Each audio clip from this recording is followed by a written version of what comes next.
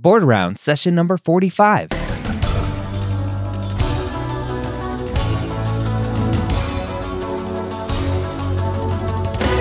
The moment you step foot on campus as a medical student, you are gearing up for one of the biggest tests you'll ever have to take, USMLE Step 1 or COMLEX Level 1. The medical school headquarters and Board Vitals are going to help you prepare for your first board exam with questions, pearls of information, and guidance to make sure you have what it takes to score high and match into your specialty of choice. Welcome to Board Rounds. My name is Dr. Ryan Gray. If this is your first time here, thank you for joining us. If you are looking for some other podcasts that I do, you can check out Specialty Stories, a great podcast to help you figure out what specialty you will want to practice in the future. You can find that at specialtystories.com. As always, I'm joined by Dr. Mike Natter from Board Vitals. If you are looking for some more help with your board prep, go to boardvitals.com. Check out everything they have to offer. Their massive QBank database will help you prepare for Step 1 or Level 1. And even in the future as well, for your shelf exams, Board Vitals has you covered. Again, go to boardvitals.com. Check out everything they have to offer for medical students.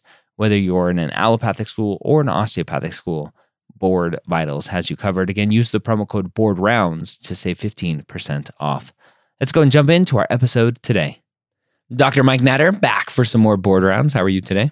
I'm doing well. Excited to be back. I am doing very well as well. I'm glad to have you on and to really dive in. Hopefully, I think we're still in our anatomy section here. Hopefully, maybe this is not neurology and more like real anatomy. Like, what's the bump on the femur called? Like, that's the anatomy that I love. I know. I wish I could give you good news, but it may be something a little bit more minutia related again. All right. My former ortho brain loves all the bumps on bones, but bones, man, bones. Yeah. Got to fix the bones. Yep. All right. The bones protect the nerves. I don't think neurologists remember that, right? We have all these little tunnels and stuff to protect the nerves. So it's true. Yeah. What would they do without us? I'm much more of a carpenter than I am a electrician. So there we go. I'm with you. All right. All right. Here we go.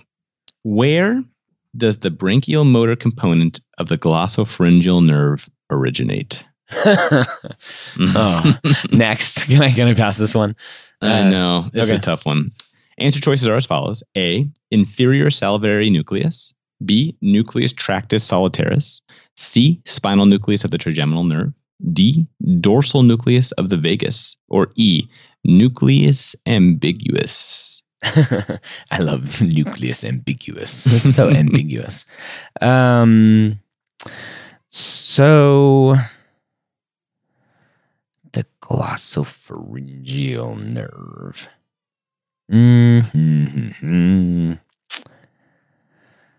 Oh man. Inferior salivary nucleus tractus solitarius. That's a cool name. Spinal nucleus of the trigeminal, dorsal nucleus of the vagus. I don't know. I'm confused about, right? We have this glossopharyngeal nerve, obviously nice big nerve, right? The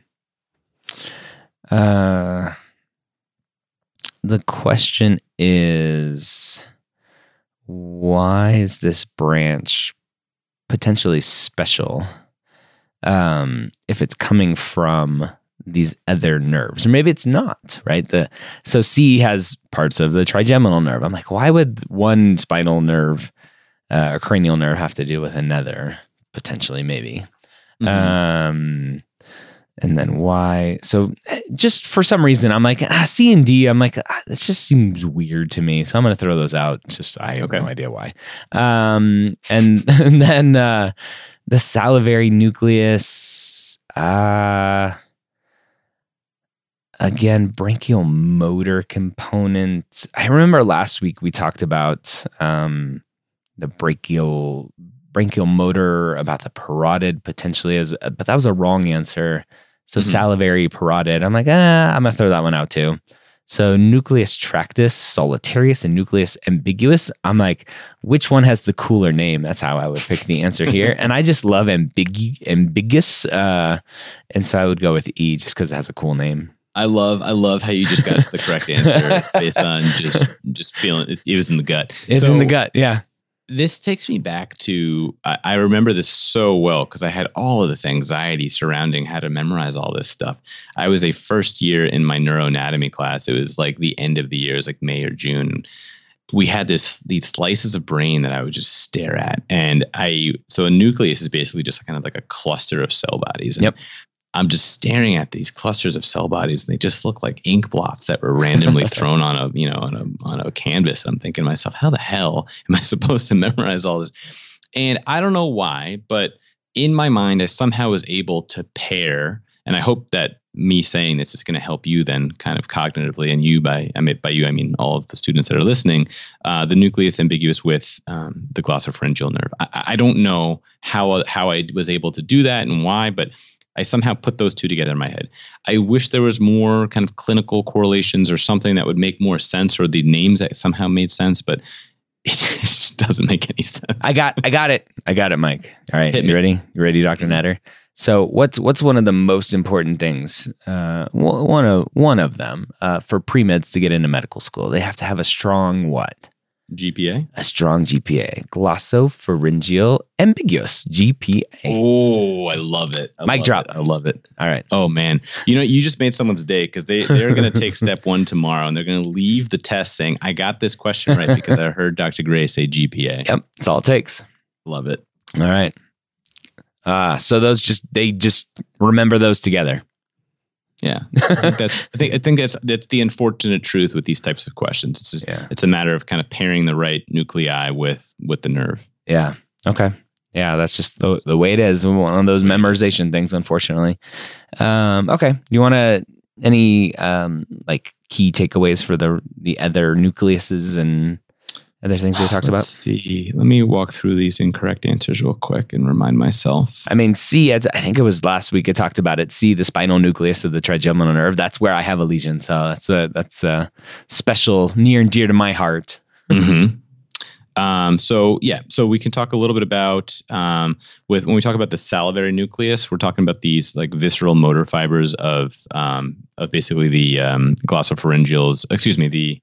Would that be the glossopharyngeal? Yeah. 9 is glossopharyngeal. So visceral motor fibers of glossopharyngeal are coming out of the salivary nucleus, but the and they provide the parasympathetics, but the branchial are coming out of our ambiguous, the glossopharyngeal ambiguous.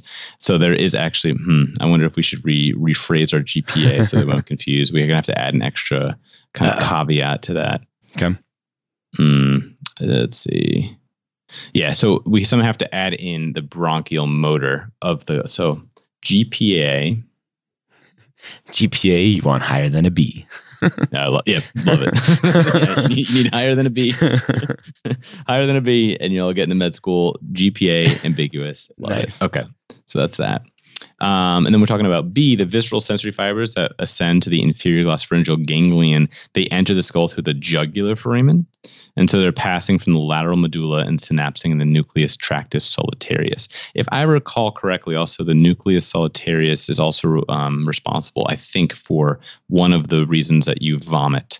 I think there's 2 areas in the brain that are related to that. One is in the fourth ventricle there, and then the other one is this nucleus solitarius, and it's a solitary nucleus that's outside the blood-brain barrier, if I'm recalling correctly. Okay. That's why it helps us puke if we need to. And then C, the somatic sensory fibers of the middle ear, they synapse in the spinal nucleus of the trigeminal nerve. And D, the branchial motor fibers of the vagus nerve are originating in the dorsal motor nucleus. And so kind of tying those things together. The other thing you have to keep in mind is I think it's impossible to truly memorize all of the nuclei and all of the nerves. But if you just take, you allocate a certain amount of time to try and memorize them, and then, chalk it up to saying, you know what, I'm not going to, waste more time on that, but you've reviewed it. And then hopefully that when you recall it in the stem or when you see it again, you can kind of recall this information. I just don't think it's worth spending, weeks and months memorizing the nuclei, unfortunately. There's diminishing returns after a while. You're wasting precious time to study something else that may make more sense and not need to memorize. Exactly.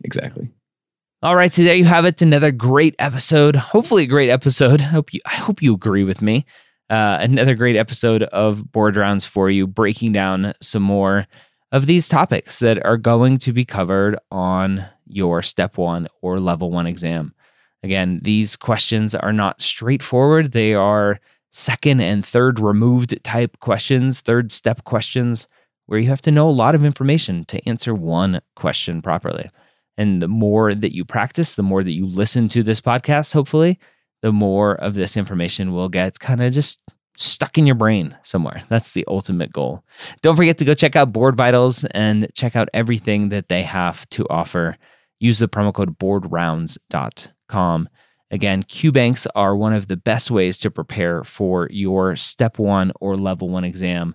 Doing questions will help you maximize your score. And with 1,700 plus questions for their osteopathic QBank, with 1,900 plus questions for their allopathic QBank, go check out boardvitals.com. They're revamping it all the time, adding questions, improving the answers, and so much more. Again, boardvitals.com. Use the promo code BOARDROUNDS to save 15% off. Hope you have a great week. We'll see you next time here on Board Rounds.